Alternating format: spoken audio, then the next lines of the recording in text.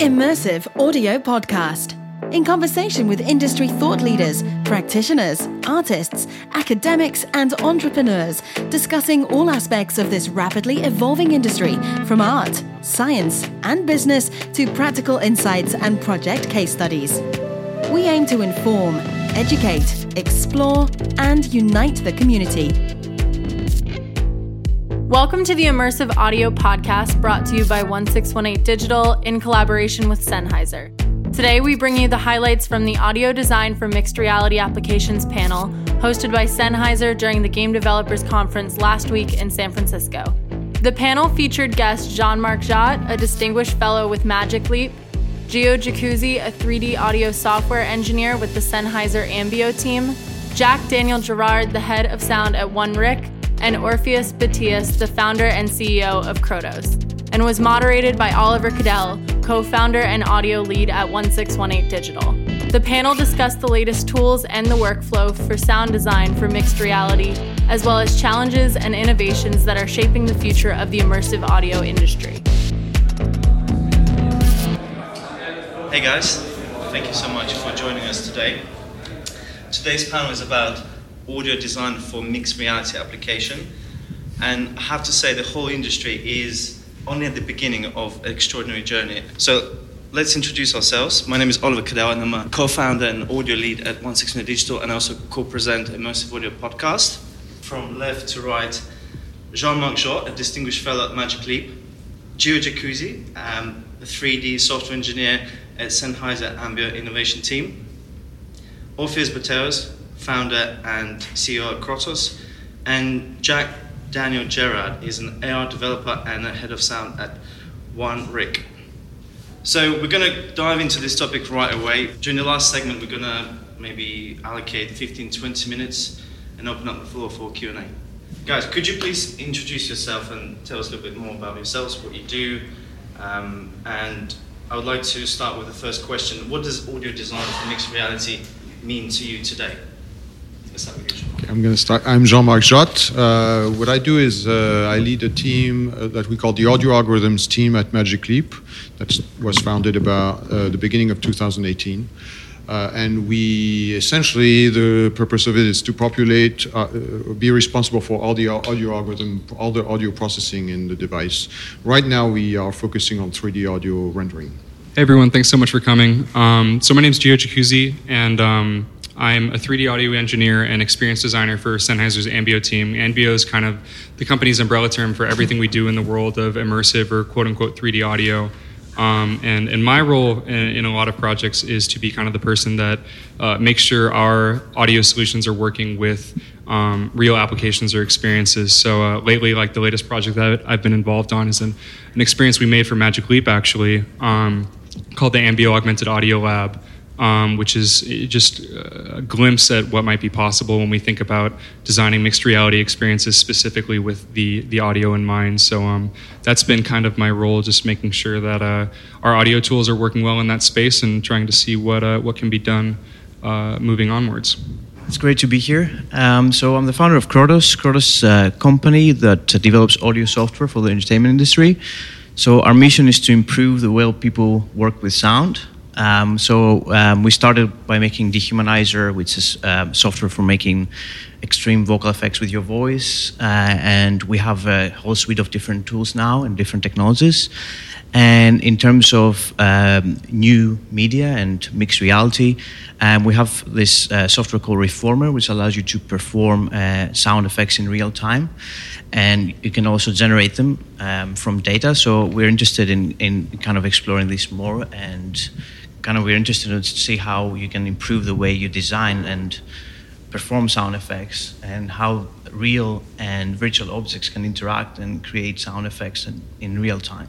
So it's kind of what we do. Hello, I'm Jack Daniel Gerard, and I am the head of sound and an AR developer for One Rick Studios. We're a content-driven AR studio specifically. We're pretty bound to that medium. And as head of sound, I'm in charge of everything from music to sound design to dialogue editing, and I work with a few of the other panelists' tools to assure the most quality product at the end. And I think spatial sound is like evolving to be even more important to the medium than sound is for films, just to dealing with things like presence.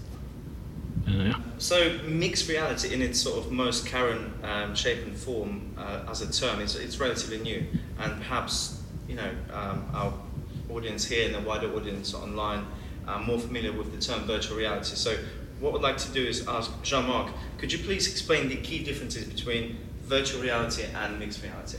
Virtual reality is relatively recent as well, and you may have. There are a number of devices already to play virtual reality. That's been an exciting field, but fundamentally, what it's trying to do is immerse you in an experience that replaces your real world. So, forget your real world, and we're trying to suspend your disbelief. You put all that gear on your face, make you feel like you're somewhere else. You're aware it's artificial. That everything you see and experience here is artificial. In mixed reality, you also wear a device, but you see the real world at the same time, and you hear the real world at the same time. So most of what you're experiencing is real. And that's very different because now the device allows you renders graphically and also audibly some additional pieces of information, some objects, some characters that you might see. But ideally, if it all works perfectly, you might not know what's real and what's virtual, contrary to virtual reality. So that creates for us, it's a new step in the challenge of rendering virtual objects because we have the challenge of matching reality, and you can compare in real time the real world and the virtual world in those situations. So that's why it's exciting to us. Guys, would you like to add anything on this one? I think that, touching on what you said, I think in augmented reality specifically, like this idea of like presence and like, having things feel like they're actually there is super important, and sound has a lot to do with that, like spatial audio, like talking to a person, hearing them.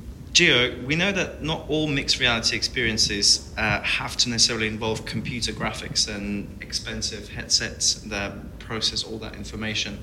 Could you share some examples with us of audio-only based augmented reality experiences or concepts? Yeah, absolutely. I think this topic is something that often isn't really talked about so much because it's not, for lack of a better term, like as sexy and as visible, like no pun intended, as everything else that's going on. But like, there's a lot of audio-only experiences that are problems that we can solve now. We're not waiting on any additional technology to catch up or any kind of form factor to catch up with a user. So like, I think there's kind of two areas that I'd want to highlight on in talking about audio-only augmented or mixed reality experiences. And the first is thinking about experiences or applications that we already use, that we're already familiar with maybe in our day-to-day lives, that we can either improve or make easier or make more natural by actually making them an audio-only experience. So something simple like that we all do maybe every day at work would be conference calls, right? And the more and more I'm talking with my colleagues around the world, I get so frustrated with hearing, 5 or 6 or maybe dozens of different people all through the same channel in the same space, competing for air, really.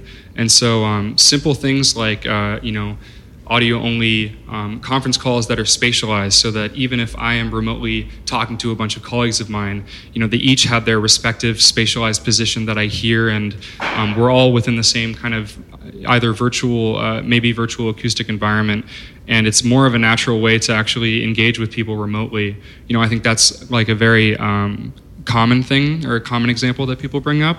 But if you take it one step further, I think that audio only, thinking about how we can improve phone calls even in this kind of a vein. Like I was recently visiting Switzerland for work. We have an office over there in Zurich, and my colleague took me to this festival, this kind of winter to spring carnival festival that happens every year. It's been happening for 1,000 years, and it was really cool. The reason I bring it up is because it's just this total cacophony of flutes and drums and just sonic madness early in the morning.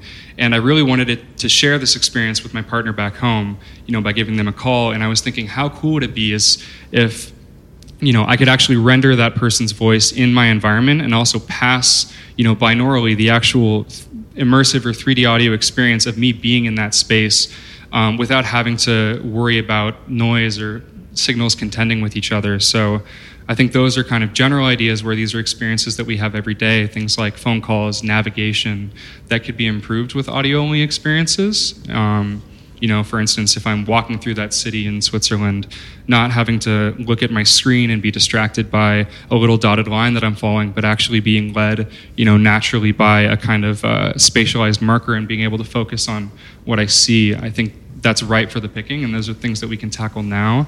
But looking more into the future, what I'm really excited about is, audio-only mixed or augmented reality experiences where we're actually changing what people are hearing in real life. So that could be like smart and connected listening. So maybe, we're at dinner and I'm maybe having dinner with my grandmother who's hard of hearing.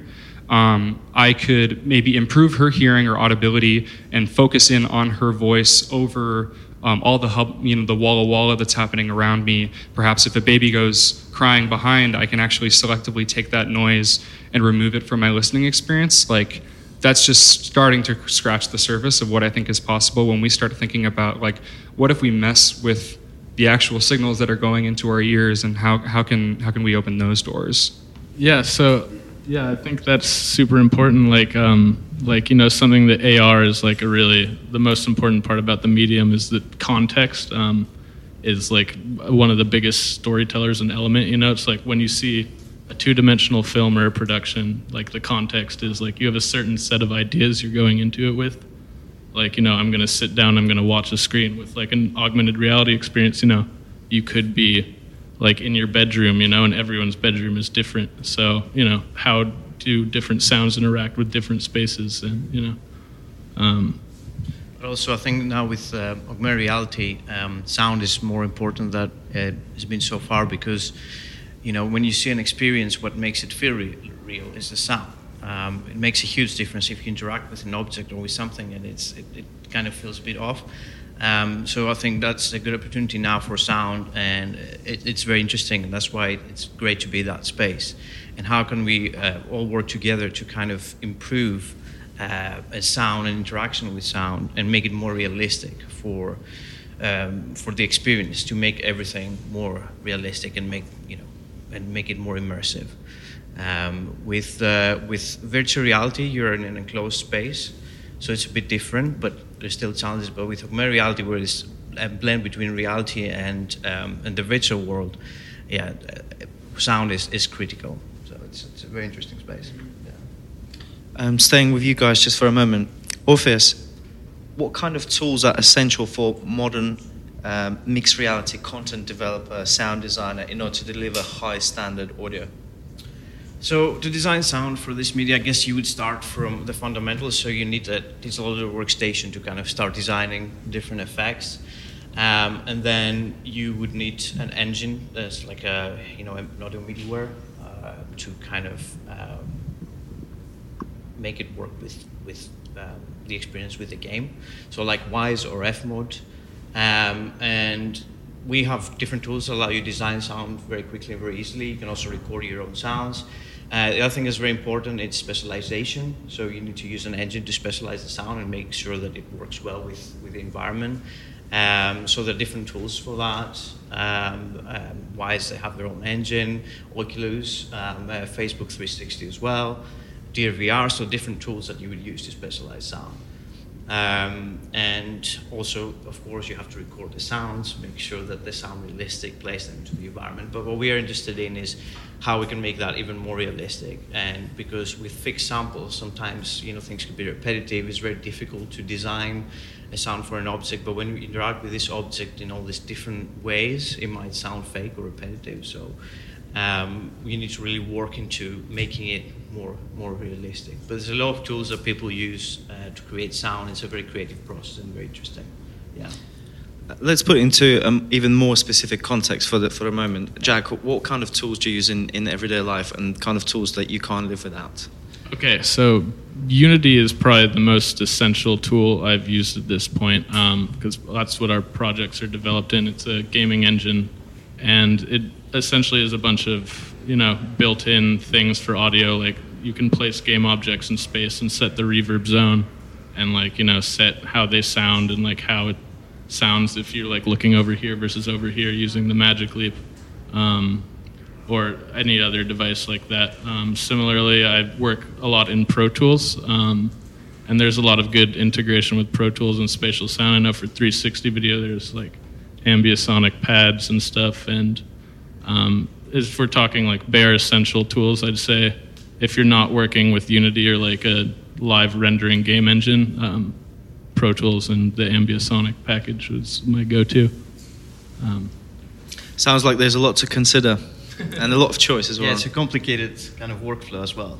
Yeah. Well, hopefully we'll be able to dive into a little bit deeper into that aspect as well in a minute. Jack, staying with you, what type of creative strategies for audio for mixed reality, augmented reality have you explored or applied in your line of work so far? Right. So in augmented reality, you know, there's certain points where, like, you know, you can't just like make an arrow and have somebody like look over here, or like, you know, or like let's say there's a bunch audibly happening, like there are a bunch of like augmented holograms of people talking in a room. Like, how do you make them listen to the part you want to listen to? There are things like this where, like, you know, blending in like kind of diegetic spatialization with like non-diegetic, more creative spatialization. Like, you know, everyone has their voice coming out of their mouth, but all of a sudden, like, this person's voice, like, you start hearing, like, in stereo in your two ears, or, like, you know, you get, like, super close, like, you would hear them in your right ear or something. We've experimented a lot with audio cues. Also, since I'm using Unity a lot, there's stuff like visually, like, audio reactive visuals. Like, instead of, like, going and sitting down, like, having like an effect or an animation, you know, that you sit down to like, oh, how does this animation sound? I sometimes work, because I do some of the animation too, like sound first, like create a sound and then have the actual visuals themselves, like a particle system, like reacting. Like, how do you make it's an abstract object look like it's talking or look like sounds coming through it? Well, like, you know, you make the visuals react to the sound, so that it is, in a sense, like that is what it looks like when it's talking. You set the parameters. Things like, you know, like ASMR is like possible now, like, or like live kind of like ASMR sounding things with the Sennheiser AR1s. They're great. You can blend in room sound essentially. There's a demo of it upstairs, I'm pretty sure, but that's something very cool and real that you can do. Is like, you know, you can choose how much of like sounds you want from the outside world. Like, if there's like people talking in the room, you could hear them, and if, like, you know, you want it to be closed off, you can lower that volume. It's basically just, there's a large toolkit right now for what you want to be heard and like what you hear, what it's telling you to do. Jean-Marc, Geo, Office, you guys essentially represent companies that create tools for content creators and sound designers, etc. Can we talk a little bit about the process of informing your kind of decisions that you use in the development process? How do you know we need to focus on this or the other? What we're involved in my team at Magic Leap is the core technology to render the experience. So just like you need some algorithms to render the graphics on those. So those devices, for those who don't know, they look like goggles. You can see through the lenses, but the device can project images on the lenses so that they appear to be there in the world that you see. And the technology we developed is the audio counterpart of that, so that what you see also can make some sound, and that sound appears to come from what you see, from the objects that you see. So for us, the challenge is fundamentally a 3D audio technology challenge. It's signal processing algorithms, but we want to expose them, make them available to the users in such a way that the perception is the most important, because we know people who are going to use them are sound designers. So the underlying effort is to focus on what's most critical perceptually. Given that this is a device that's going to run on batteries, we're going to have to save power and minimize heat, etc. So we try to make the algorithms as efficient as possible, at the same time without sacrificing what's perceptually most critical. So we're really at the bottom of the stack where these are algorithms that are just to output the sounds that are right for the experience. And we make them available through an SDK, essentially through plugins for Unity, Unreal, etc., as well as an internal game engine. Oh, I should be maybe holding this closer. So that the developers like Geo, like Jack, can then use that technology in a manner that's optimal for the particular device that we developed. How about you, Geo? Yeah, I mean, similarly, obviously Sennheiser has a long history of hardware devices, both on the capture and the playback side of things, and also, for that matter, kind of split between like pro-focusing solutions or prosumer solutions and normal day-to-day people with consumer products. And so, I mean, similarly to how Jean-Marc just finished, like, it really just depends on, what solution we're trying to solve and what user we're trying to serve. So specifically in a mixed reality context, like, we've done solutions before thinking about how can we bring binaural or 3D audio to normal day-to-day people, maybe people that are doing blogs. And so we made the Ambio Smart Headset, which is something that you can just plug into an iOS device, and that was something that required a lot of direct communication just with normal people that were making videos for YouTube and things like that. But coming back to us specifically for mixed reality and Magic Leap, obviously it's a big kind of wild, wild west space.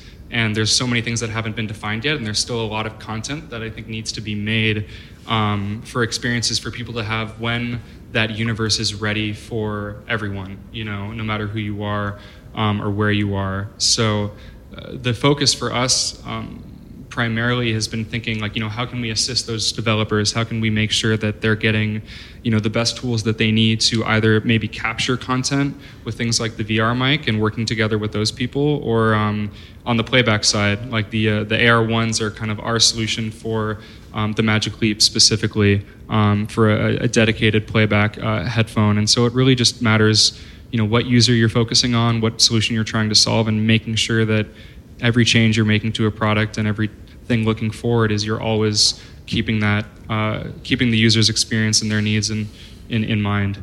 Yeah. Yeah, for us, our mission is to improve the way people work with sound. So initially we started with like Dehumanizer, which allows you to make monster creature sounds using your voice. So we focused on like something that takes a lot of time, and it's a kind of a complex procedure. So for that example, you need to use multiple effects and different animal sounds. So what we do is we simplify the workflow. So we put everything in one place so you can perform the sounds with your voice, for example, Dehumanizer. So the same with Weaponizer for design weapon sounds, with Igniter for vehicle sounds. Again, very, very complex workflows that take hours. So we kind of analyze how people design sound and how we can make that easier, faster, and reduce the time that it takes to design something that you have in your mind to make it happen. Because when you say, I want to create this sound that sounds like that, you can think about it, you can have in your head how it's going to sound, but then to create it, you have to use different tools, you have to edit a lot, you use a keyboard and mouse. So what we're trying to do is kind of make it faster so you don't have to use a keyboard and mouse that much, so you can perform the sounds. And that's how we came up with Reform as well, which you can perform any sound effect with your voice or any other input. And then a step further is we can do that automatically based on different experiences. So we really study how people design sound and what are the pain points and how we can improve that. We work as a team and we work with the top professionals in the industry to make that happen. Gio, you've already mentioned a couple of pieces of technology that Sennheiser develops, but can we just go a little bit deeper into that? And I wanted to ask if you could give us an overview of what types of hardware and software tools have you and the Ambio team at Sennheiser have been developing to break those initial barriers, essentially, and enable content creators and sound designers to kind of take it on next level and essentially kind of democratize the whole ecosystem between creation and content consumption? Yeah, definitely. I think that one thing specifically in the mixed reality space that we identified really early on was that there was a need for a dedicated mixed reality playback device because, Magic Leap, as well as if you look at HoloLens or even some of the VR headsets and solutions on the market, a lot of them have built-in speakers which obviously is something necessary for the product to have it working out of the box. But you may find that you need a broader frequency range to reproduce for your listener, or maybe you need to ensure that you have privacy and there's no bleed between you and other players or you and other people.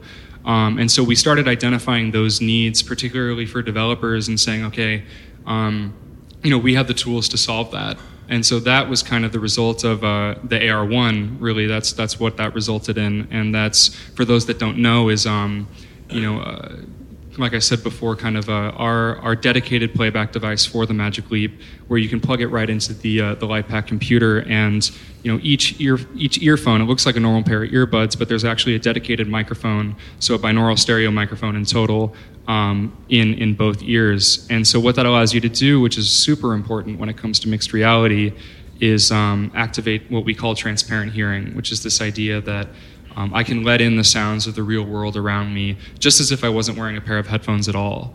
And then I can then take that, reality layer as a bed and augment that essentially with these virtually rendered sources, with binaural panning tools and things like this. So, on the hardware side, these headphones that utilize transparent hearing and really embrace the reality part of augmented or mixed reality has been a focus for us. And then when it comes to the software side too, it's a matter of kind of identifying what needs that we found engineers finding themselves in and having to solve, and particularly within the mixed reality space,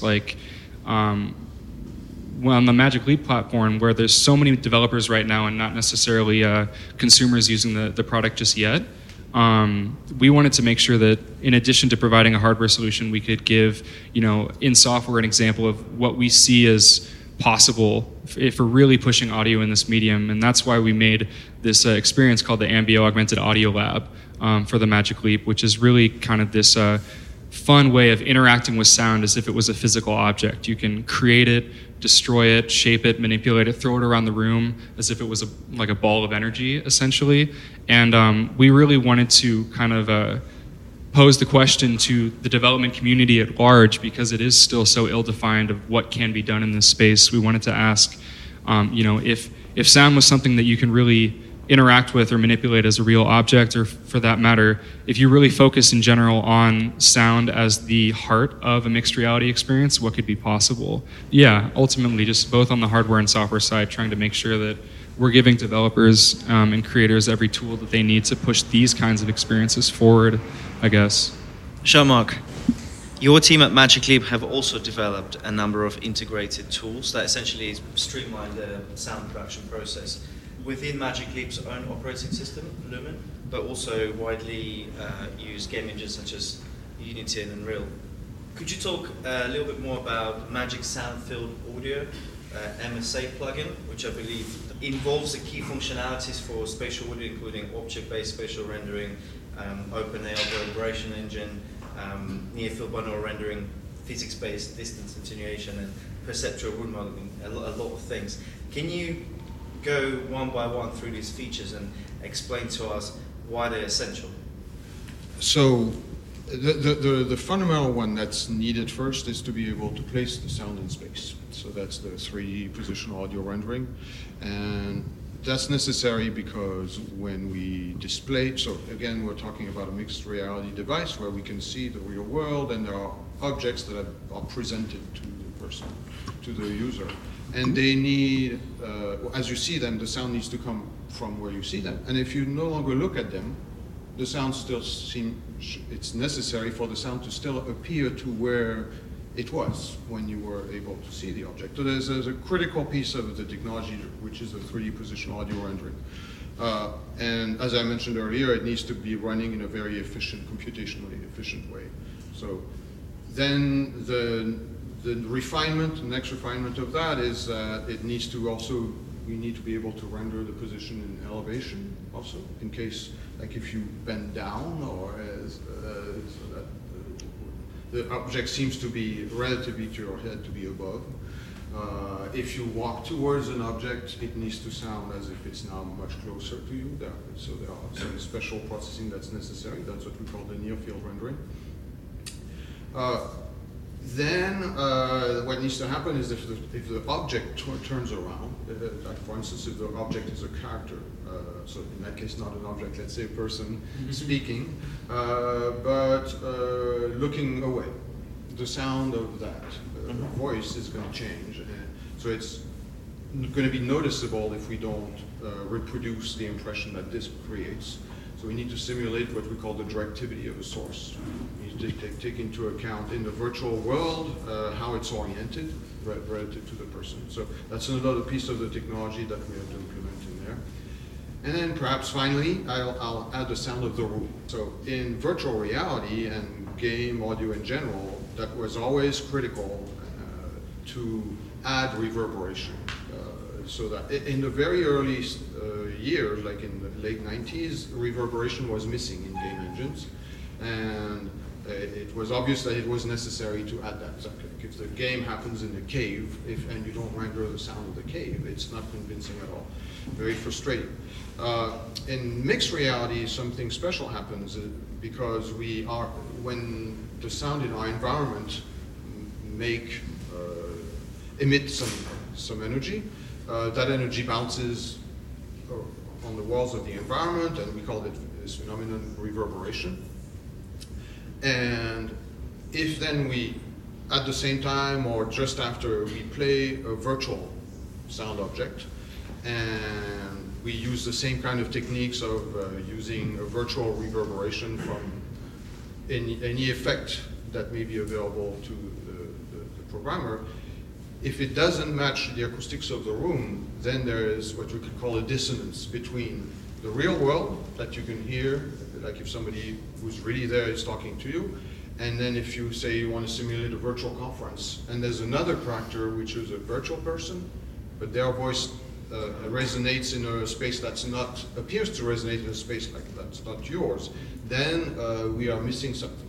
So we have an extra challenge, which is to be able to simulate the sound sources as if they were in the space you're in, the user is in.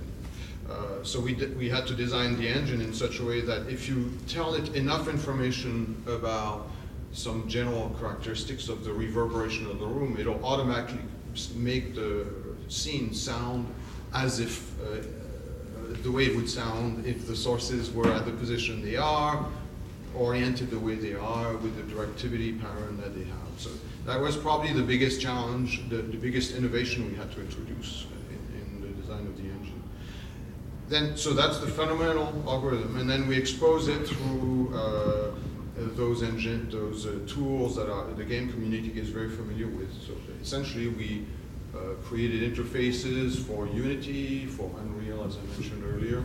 And those same parameters show up, the room reverberation, XYZ positions of sound sources, their orientation, the directivity. It's the same model in all the engines. We just provide a front-end graphic UI for the sound designers to use those. So that's essentially what we call Magic Leap Sound Field Audio right now, focusing on spatial audio rendering, and then as things move forward, we'll end up also having to worry about how we generate the raw material of the sound. That's the sound synthesis is going to become a critical piece of that. And a number of things will extend this Magic Leap Sound Field Audio technology. Yeah, I think another great example of that, taking the room modeling one step further, is simple things like, if I have a sound source or a person talking to me and I place them in another room behind the wall and I close the door, right? Like simple things like occlusion that maybe we take for granted because they're kind of implicitly built into virtual reality experiences. But now I think that really hits on the heart of what sets mixed reality audio apart, is that you have to be, consciously aware of your context, and it has to be working well within an arbitrary environment, which is, I think, the really exciting thing about mixed reality audio. I should probably add that, is that in mixed reality, you don't know in advance what the world is around. So typically when you program a mixed reality experience, there's a collection of sound sources, and either they've been set in space, their relative positions have been decided in advance, or it's decided at the last minute depending on the actions of the experience, like maybe the game scenario. But in virtual reality, the room in which this happens and its properties and the rest of the scene is known in advance, is programmed by the person who created the experience. But in mixed reality, that person does not know in advance what the room's going to look like. Is there going to be furniture? If there is some furniture, is it made of wood or metal? And so all these parameters are discovered at the last minute during rendering time, and that makes mixed reality completely different, fundamentally from a technology point of view. When compared to virtual reality. Yeah, and it's definitely something that you consider when you're developing one of these is like, to create like the presence of the room. We've done things like, oh, your mom just got home. You're playing like a character who's like in it, and then like, you just put subtle, quiet, like low-end footsteps in the background. Like somebody's in the house, it's like giving a presence, like you may not notice it, like you add like artificial air conditioner sound, it's like maybe it's a hot day or something, like you place the sound up there to make it sound like, you're creating a context audibly that you can't necessarily have control over within your space, so you can do other subtle tricks with audio like that. Well, we just talked about quite a number of really cool features that are available as a part of a kind of modern pipeline audio production for mixed reality, and sounds like it's absolutely critical to have those in place, otherwise you simply cannot portray the realistic whatever the content is, essentially. So there are many technological achievements in general that we can celebrate as an industry in this field, but we do still face some challenges as well and some limitations. Things such as computational power for object rendering and elevation perception, etc., or even perhaps like a simple necessity of have to implement pre-rendered material that you produce, design, and endure before you move on to audio implementation game engine. So Orpheus, I would like to ask you, and actually I would love to ask all of you, is whether or not we might expect new developments in the field of procedural audio and convolution, particularly in your case, as well as the integration of these tools within the pipeline that essentially involves real-time rendering. And to be more precise, for example, I'd like to find out more about the physical object with a digital object kind of relationship, and what you might call physics-driven sound synthesis or procedural audio as a more commonly known term. Yeah, so when you design a sound for a game, usually you have to, record different sounds and then say, okay, if I interact with this object this way, play the first sound or the second sound or the third sound. So you have different kind of sounds that play in different interactions. But in mixed reality environment and in even virtual reality, you want the object to feel more real. And because you see the object in front of you, it depends on how you interact with this object. It needs to sound different and sound more realistic. So procedural audio is when you generate sound from using synthesis or from scratch. So using like physics models and things like that to and based on the properties and the material of the object, generate the sound automatically, which is kind of challenging at the moment. I mean, there are different techniques that people use, but a lot of these things using just synthesis, most things don't sound that real. So it's a challenge, and there's a lot of work that we're doing in that field. And what we are trying to do is use samples for that. So it's kind of a mix between procedural audio and sample-based procedural audio, let's say, which means that you record the sound of a cup, for example, and different how you do interact with this cup, and you make different recordings of that, and then we parameterize that, and then basically you can reproduce that in real time, but it's very dynamic. So it's more like procedural audio, but using existing recordings, which makes it sound more realistic. The other challenge with procedural audio is that you need someone very experienced to design the model. So if you want to design an instrument, for example, it's extremely complicated to using physics to create a model that will create any possible sound that you can create with that this instrument can make. So it's a very challenging field, and it's very interesting for us to develop and be that space. I'm curious whether tools like Reformer could potentially become part of kind of a real-time rendering pipeline, in like somewhere like maybe a part of MSA system that could essentially help with some of those challenges. Do you have anything to add on that? Yeah, I think the first thing probably worth mentioning is that even if we have the best possible 3D audio rendering algorithms, if the material that up front of that, we play some material that we're going to then position in space. And if that's not realistic, we can do a really good job rendering 3D audio and positioning them in space and simulating the acoustics of the room. But if the sound is repetitive or not realistic, given the particular conditions, like maybe a cup hitting a wooden table but sounding like maybe plastic table instead, immediately that's going to break. Again, create a dissonance between what you expected and what you hear.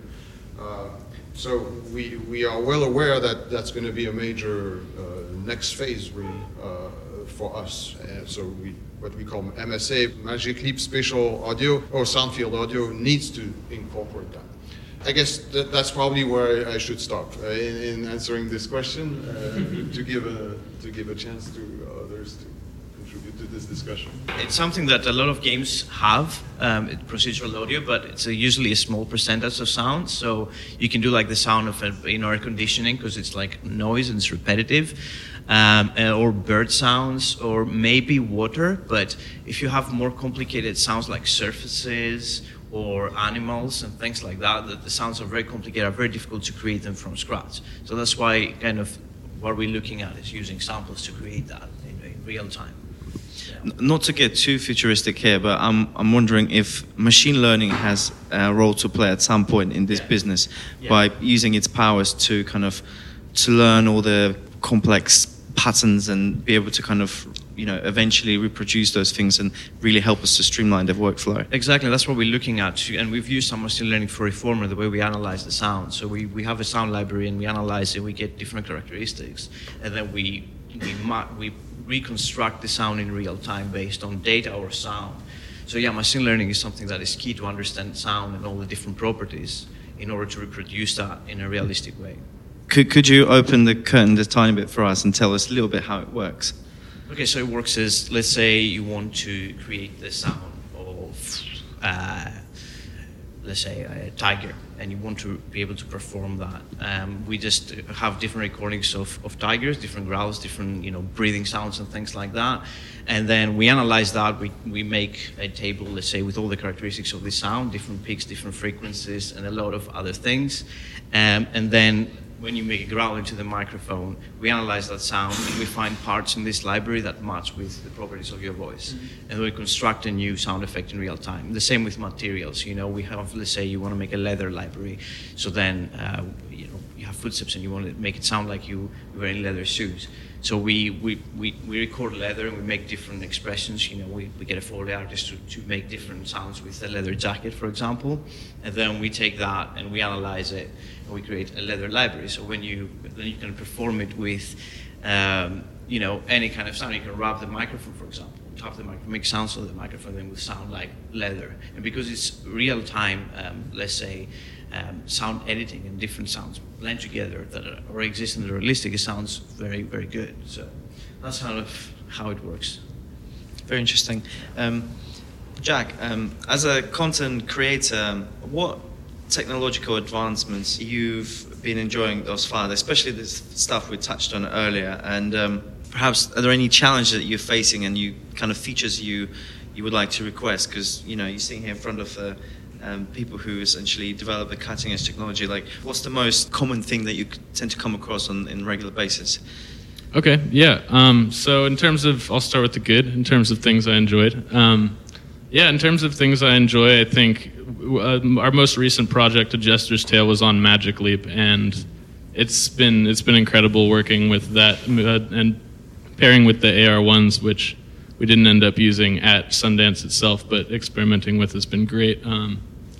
It's just cool thinking about sound in this new way when you're mixing for something that can react to like your own physical position. It's no longer like, you're trying to mix for like a 2D thing and like you have it in quad and you can make things kind of sound like where they are. Like if you're like looking straight forward, like now, you can be like in a room and like, no matter where you are, like, oh, that's there, that's literally right there. There's a person in this room with me. I can see them, I can hear them. Like if I turn away, in my ear right here, like very humanistic vocals and stuff. I haven't gotten a chance to work with Krotos yet, but having seen it now, I'm very excited for the future of where that'll go. Yeah.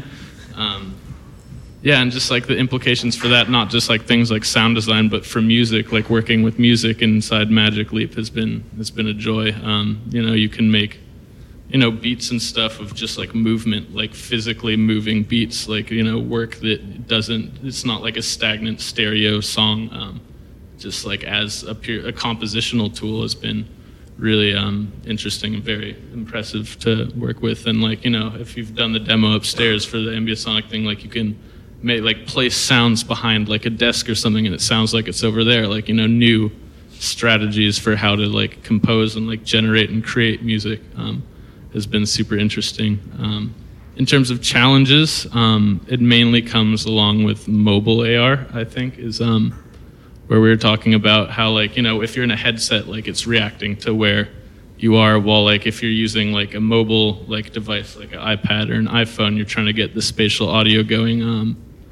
You know, it's less accurate. It's more like you're walking around holding like a boom or something, where you can get like cause some interesting effects and like do stuff, but it's always going to be like you're holding like a camcorder type thing instead of like, you know, you're immersed. It's less immersive. I think that would be a really interesting project, or like an interesting obstacle to overcome, is how to keep the same level of like headset immersion in the audio with like a mobile device. I know Gio was saying that there's some things that can do with like general face tracking. So like it's like while you're looking forward, like it's tracking your face and it can see like, oh, you're turning this way, like slightly like up the signal on the right ear and stuff like that, which is, I think, a start and like a really good creative solution. But seeing as currently the Magic Leap's not as readily available and mobile AR is kind of the most distributable form of the medium at this point, that's an interesting boundary to overcome for the spatial sound designer. Before we wrap up and open for Q&A, I just wanted to, I suppose, ask your conclusive thoughts about the whole industry. And I suppose you can mention a few things. Perhaps if you're feeling ambitious, maybe you could talk to us with some upcoming trends or things you anticipate, or maybe just share your thoughts about where do you think industry is heading, or where it should be heading and it's not. Anything you like. Jack? Yeah, I think the future moving forward, I think something that really interests me personally and like I think could be popular is more generative like albums, like generative mixes. Like, how does this song sound at night? You know, how does this song sound, you know? Like like we have it right now with like AR, where like it's a different experience per each person's context. But like if you just apply that to just the sonic world, like, you know, it's like you could be listening to an album and then like it's generating, like taking in like, you know, maybe like it's hooked up to like something with photoresistors where it's like it can tell it's light outside or like the time of day, and like how it's constantly evolving and like less of like a stagnant piece of like music or sound art, but evolving with the user. Yeah, exactly. I think interactivity is the key, and it's a good really time for sound. And a lot of the time, sound is an afterthought because people focus a lot on the image, especially when it comes to like, you know, films and even games sometimes.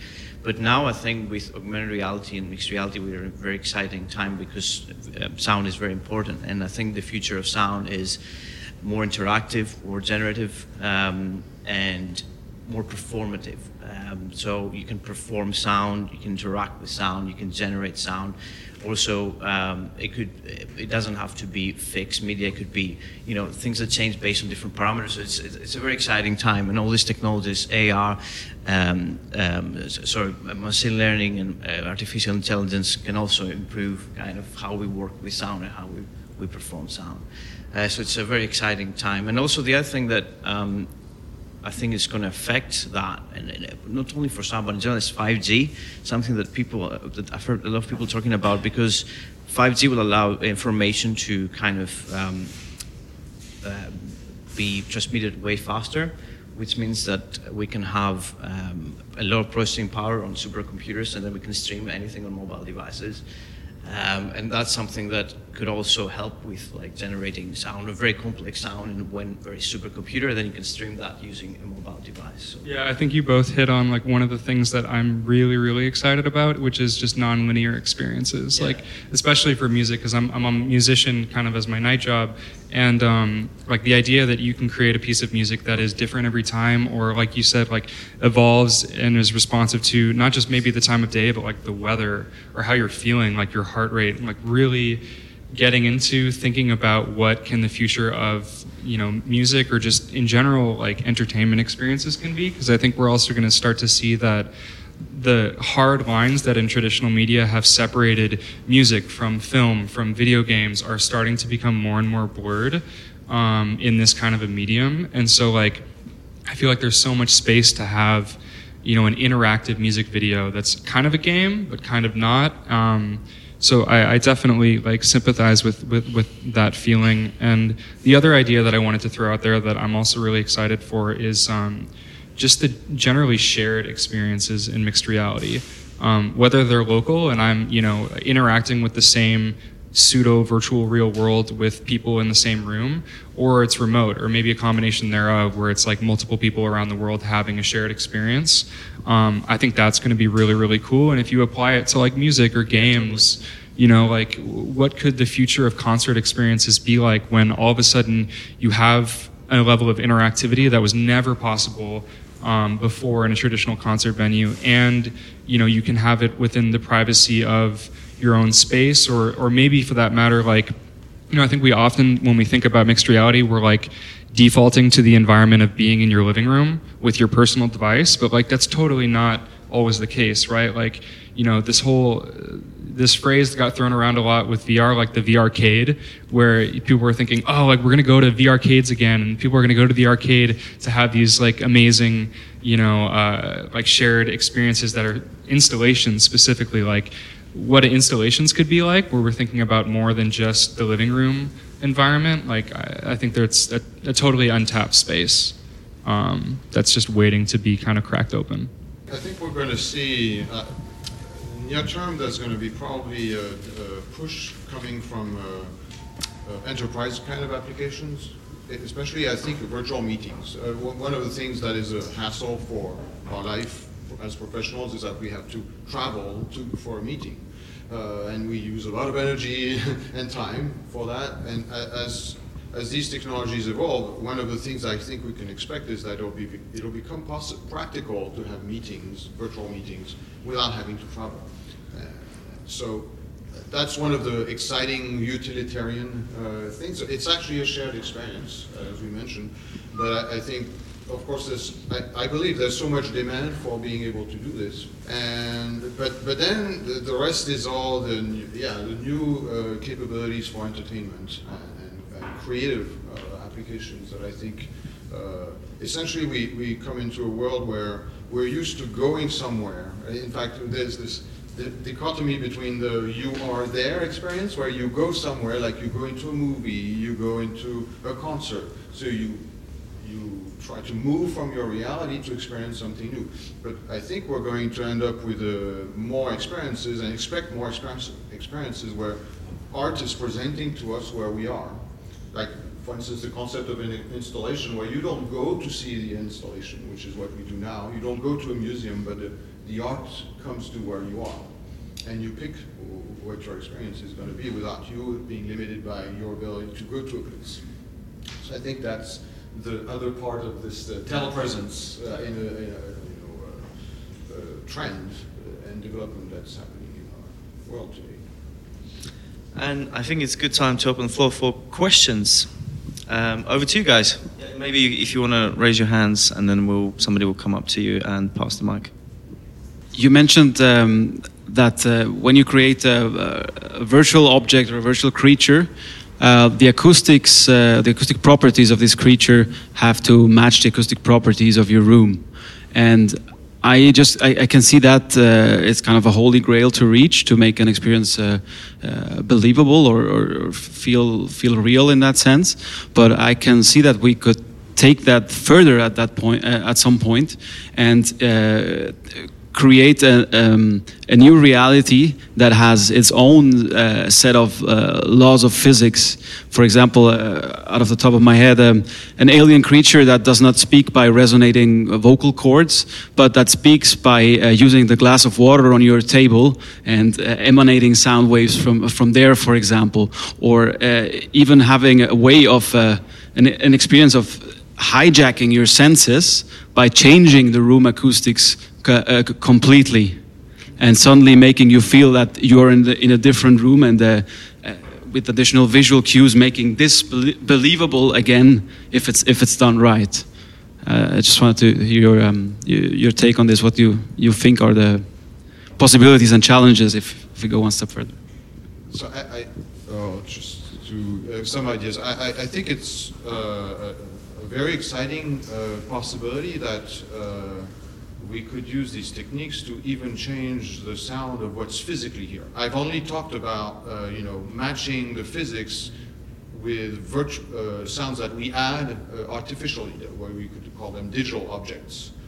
But then there's the other part of it, which is to take what's there, like you talking to us, but what if we could make you sound? We could make you sound like a person of another age or another gender or an animal, or so that's becoming replacing the physical sounds. To some extent, we have to be able to do things like that, because if we create an experience where there's a physical character or sound object, and we put a virtual barrier, say a couch, a virtual couch. There are some demos that you can see now where somebody goes, and you go online and you can pick a piece of furniture that you would like to put in your room. And you can see what your room would look like, and then maybe you decide whether you buy it or not. But what if your dog is on the other side of that chair?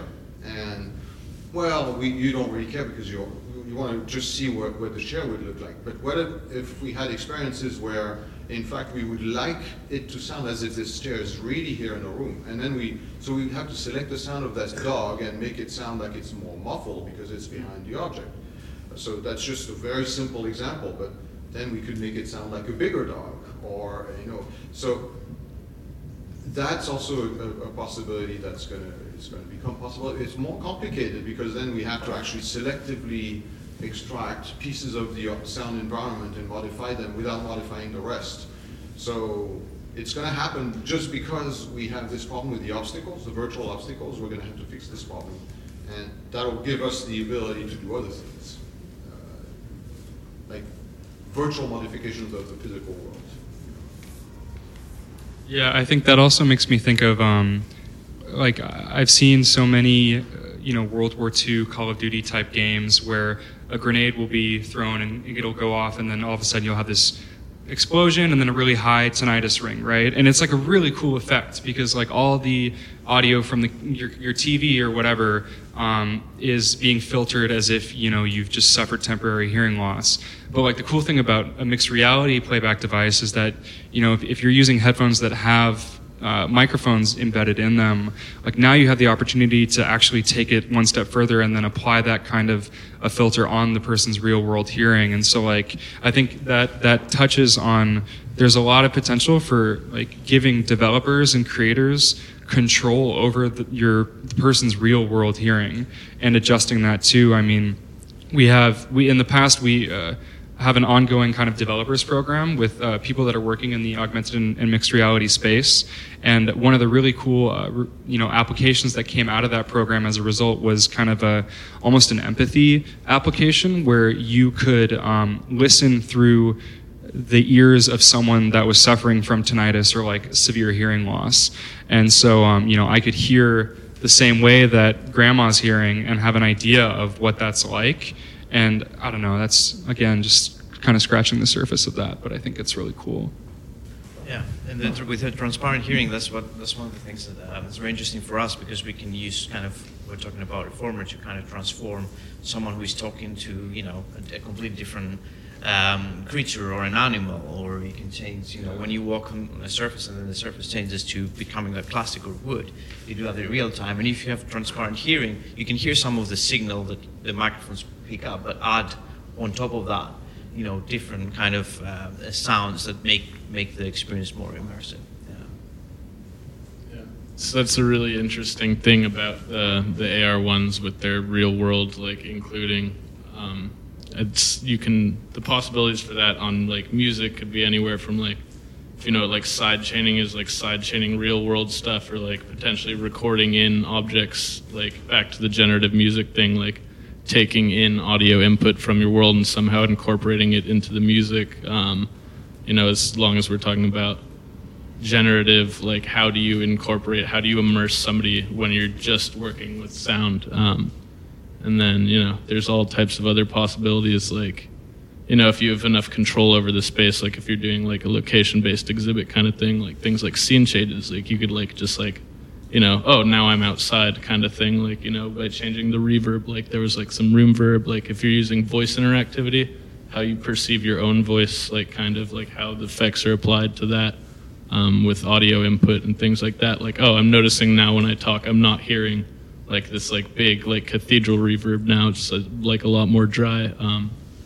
Changing like you as a character using the AR in the experience, changing your perception of your own space and your own context, I think is a really powerful tool to be included. So I know earlier you guys kind of touched on how this can be taken into, like AR can be taken into like events, and actually instead of coming to the user's living room, they're actually going out to somewhere to experience this with many people. And then as well as mixing that with music. So like with music events, how can maybe like AR be affiliated either with like a festival or a club where people can still get together, but you don't need as large of a space or like a big lot and all of these like scaffoldings to get a large event going, but yet you can put these goggles on and now have all of that already there through AR. Like what's the future of that looking like? So in terms of that, usually what we've worked with so far has been what we call LBEs, location-based exhibits. So like in regards to like you go to a thing, and that's what it is. Like you have more control over the situation. You could design an experience like you were talking about. It's like an AR concert. But I think what's also interesting about AR, like aside from the audio, is like there have been like apps you download when you go to a concert, and then if you like look at the concert like through like your mobile device or stuff, like the visuals themselves are like audio reactive to like what's happening in the concert, and like you can like look at other people using the app in the crowd, and things like, an AR silent disco, I think could be like a pretty cool idea, like everyone wearing their headphones and like generating like, some kind of data in terms of, the future of artistic expression in like LBEs, like gatherings that have to do with augmented reality, taking like crowd data and like applying it to like a visual reactor, like that is at a concert, for example. You could imagine experiences where that are a bit bi-directional, where the audience is actually, every concert is different because the audience influences what happens. And so that maybe no longer a stage, something a bit more like a club where everybody is together. And if you imagine if it's an augmented reality experience, because it's possible to present things differently than what they are, the kind of enhancement or additions to the club experience can be very large. It can be adding characters who are not there. It can be adding objects that are not there. It can be making people hear different things. Instead of, even though everybody is together, if they have a personal listening experience, like on the AR1, they can all hear something a little different that matches what is better, maybe a better, that matches better their expectation, or what is more exciting to them. Everybody can have a slightly different experience, but it can still be shared. So, these are all possibilities, I think. Yeah, like I think an example that just popped into my head is maybe you have one concert being broadcasted or like volumetrically shared from one specific location, but then depending on the country that you're experiencing that concert in, maybe the language is different, or maybe if you're at like one specific location. I love the idea. I've always loved, I wanted to make this happen, is like you go to a club and depending on where you are within that club, like what room you're in, what environment you're in, they're in, like the music actually changes. So maybe there's a certain mix of actually what's going on at the front of house, or on stage, you're in the main floor and it's a total banger. But then you go outside, like in the lounge area, and it's a slightly subtly different mix, and it changes depending on where you're moving. And if you go to the bathroom, maybe it's like an underwater version, I don't know, whatever. But taking your location and things like that into account, I mean, that's going to be super cool. I heard a lot of brilliant ideas, and mostly entertainment-based. Are there any, the virtual meeting, you were talking, Joe, about the walking through the city and being able to get your directions without looking down. Is there other sort of hands-free, industrial, real-world, not entertainment-based applications that you're working on? Driving could be another one. Yeah, like hands-free safety. Yeah, operating machinery and kind of have warnings about different things or different directions. Yes, situational awareness, things that in your real world, things that you would normally not be aware of. Say, for instance, something that's visible but does not normally make a sound because it's too far from you, but you care about this information. So maybe an alert, danger, that you would not be aware of it because it's behind you. Yeah. But if we enhance the experience by making this a sound alert, then you have basically it's like a bionic experience. You're more than the person you are. You're able to be aware of things that normally you would not know. So, for instance, if you're supposed to go to a place that's behind you, but there's some danger, and so you should not turn around because you might fall into a hole or something. So, ideally, it's possible to endow the person with the ability to avoid dangers that a human that does not have the technology with them would fall into. I think there's a general category of applications that is situational awareness, enhancing our ability to understand the world better, more quickly, discover things that we would not normally be aware of.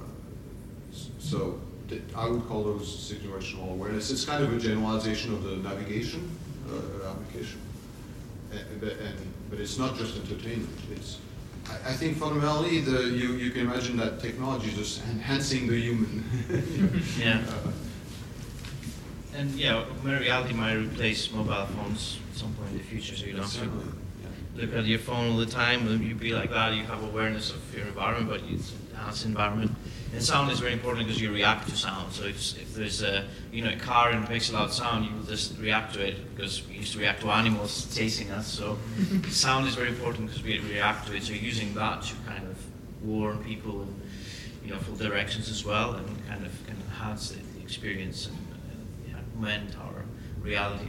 Yeah, this reminds me of like a thought experiment that I sometimes like to do, which is like thinking about, okay, what's the problem that I have right now, and how am I using technology currently to solve that problem or ease that task, and how is that technology a barrier to my solution? So like, that's a little vague, but to give you a concrete example, like if I need to speak with someone that talks a different language than me, like this whole idea of real-time or pseudo-real-time translation, like you're using technology, but you don't have to work through a translation application. Like you're approaching an audio-only experience that gets rid of that barrier, so you can really kind of just grease the rails and make it a natural kind of an experience. So, I mean, even that specific example, like real-time translation, that's definitely one of those holy grail things, and there's a lot of work being done behind that, which is pretty exciting.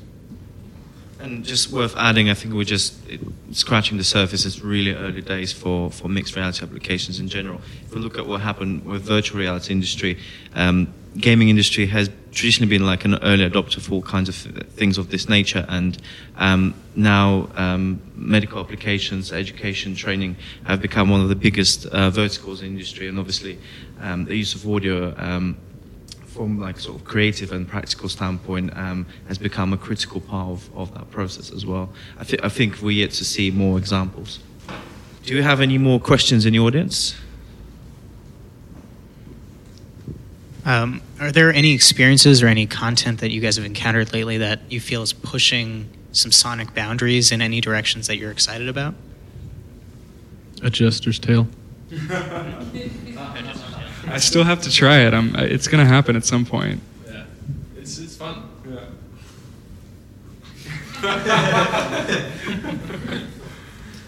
Jack, Orpheus, Gio, Jean-Marc, thank you so much for sharing our thoughts today.